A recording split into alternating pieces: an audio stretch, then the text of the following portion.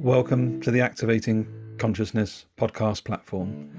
This platform is an amalgamation of a number of platforms from Hexo Change, including Activating Consciousness, the Right Here, Right Now live show, the Inside Out show, and also the repurposing of a number of blogs, vlogs, poems, and other forms of media that all combine together are here to offer you the opportunity to raise the level of consciousness in yourself, in those around you, and in society at large. We believe at Hexo Change that we are on the cusp of an exponential shift in human consciousness, unleashing the potential that we have never imagined possible. We hope to go on that journey with you together, and feel free to subscribe at hexochangenow.com, one word, for regular updates. See you around.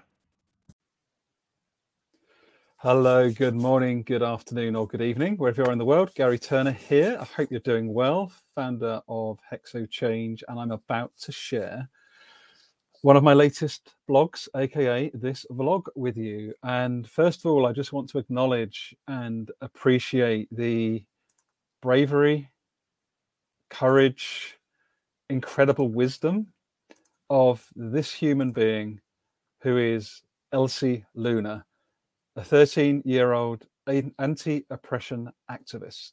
If you're on Twitter, do go and check out the 34 tweet thread that she shared a week or so ago. That's going to be the basis of this conversation, or my exploration with you today, which is a blog that I wrote I wrote it yesterday, I think. So I'm just doing the narration. I always like to narrate the blog. I do that live so that I can capture it on my YouTube channel, but also it increases accessibility for those that may not want to, for those that may want to digest the content in a different medium. So let me just share the blog with you. As you can see, and this is Elsie is the inspiration, a personal moment of clarity fueled by a 13-year-old activist. That activist being Elsie Luna. So what I'm going to do is take you through, just shared Nikki's thread from when we had a chat the other day. So the one I wanted to share is this one on this occasion. If you want to subscribe and get regular updates on blogs, vlogs, live events, speaking events, such as the one I'm speaking at tomorrow with Yetunde Hoffman as part of her Enjoyable Life series, feel free to sign up at hexochangenow.com. But I will now get on with the blog in question.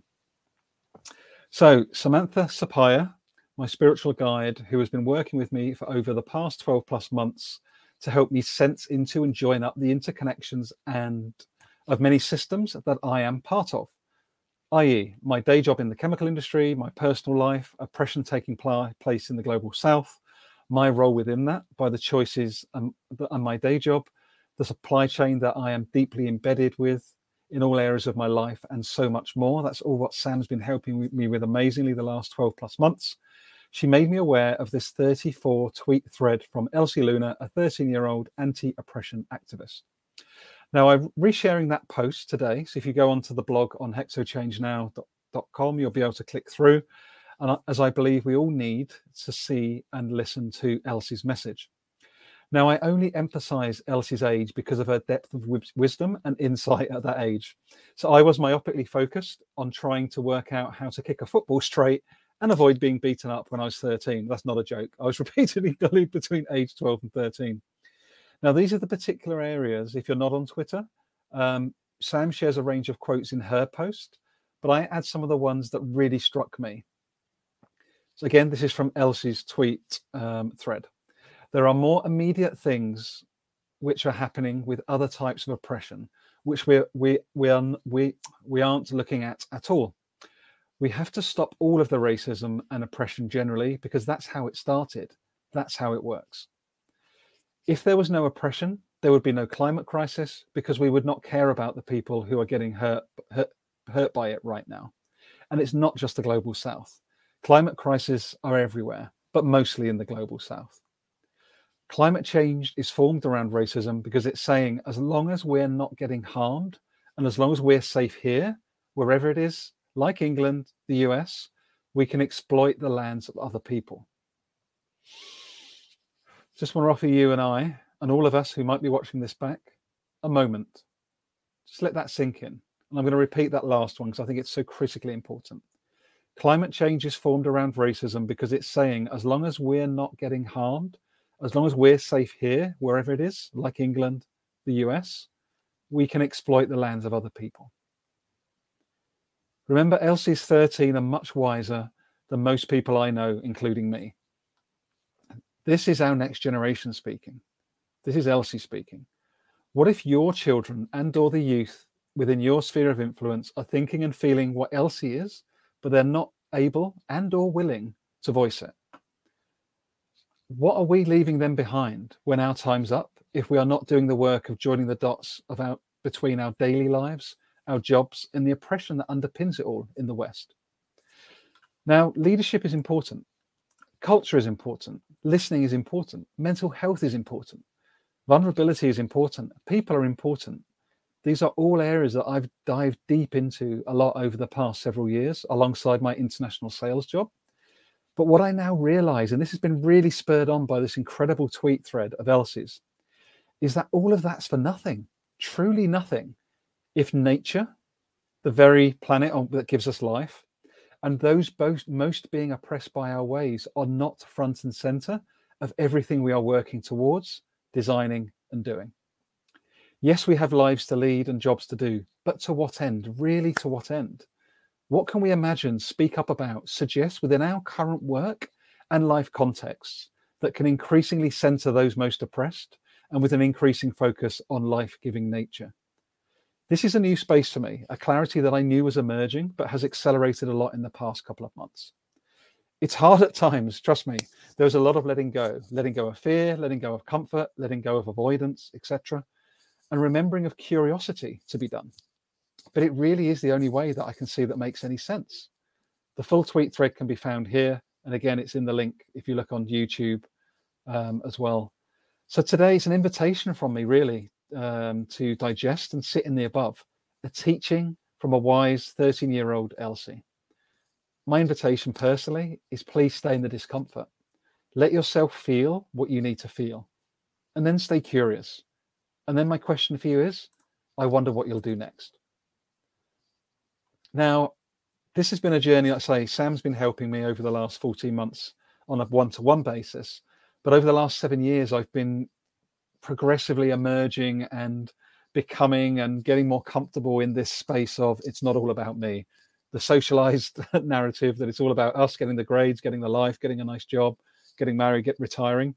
It's a totally false narrative, all at the expense of way too many people in different parts of the world. So that's why I'm looking to try and develop and co-create with you, if you're open and willing, a space, a dreaming space, a place that is there to reimagine healthy, life-giving presents and futures.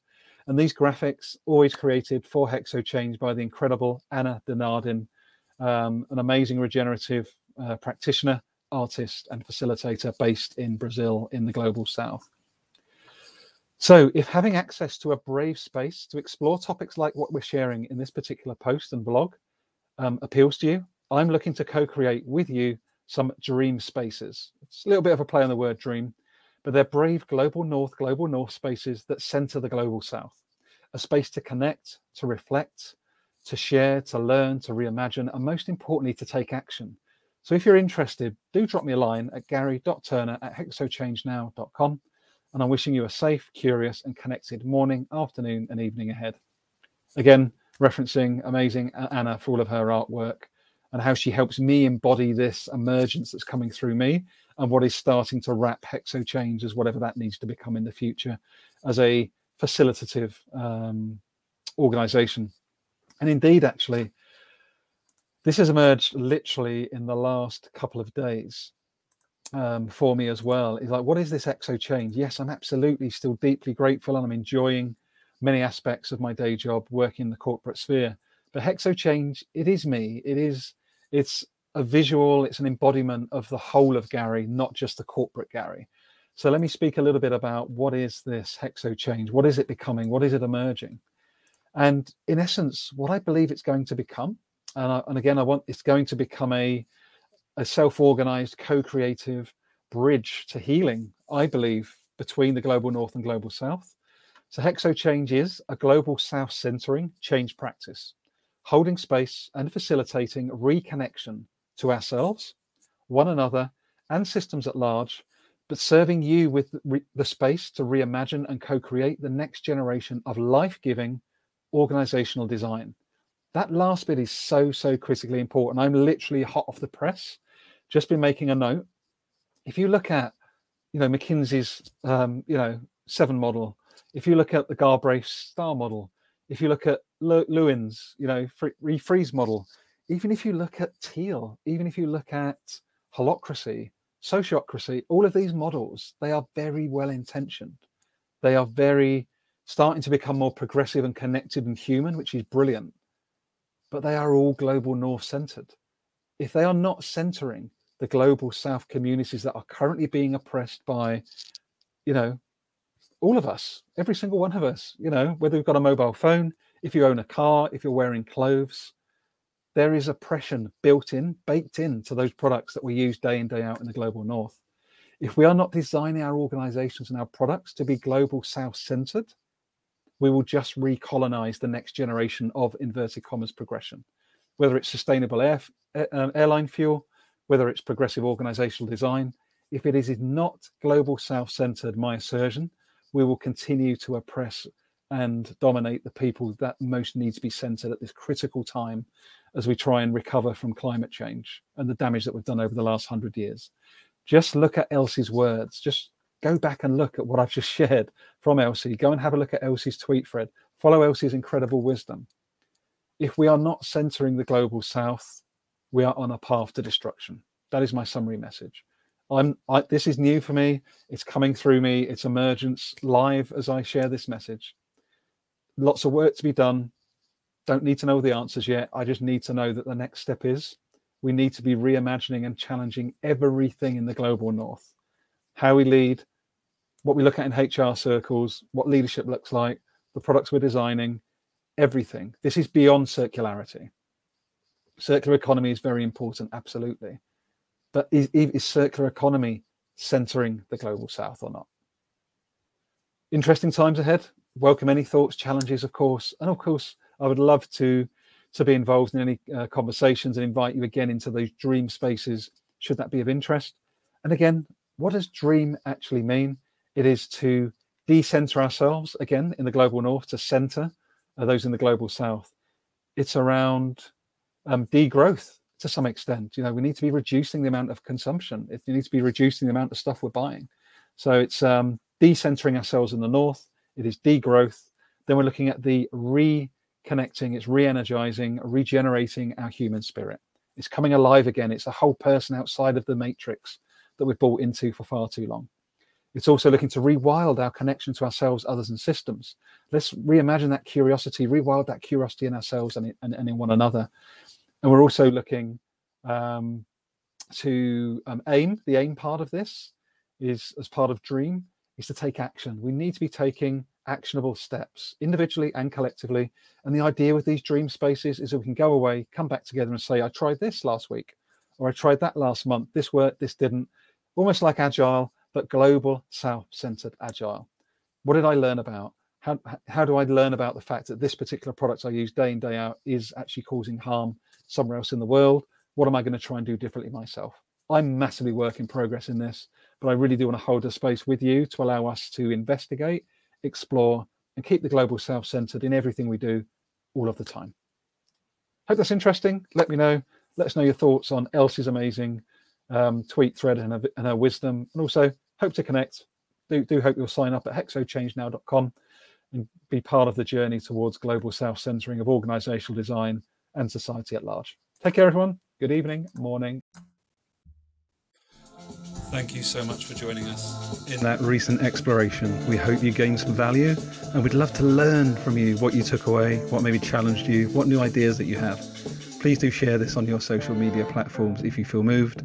And you can find out more about HexoChange at hexochangenow.com, where you can subscribe for the weekly or bi-weekly updates, where I'll update you with regard to in-person events, blogs, vlogs, service offerings, and other thoughts and ideas that come to mind.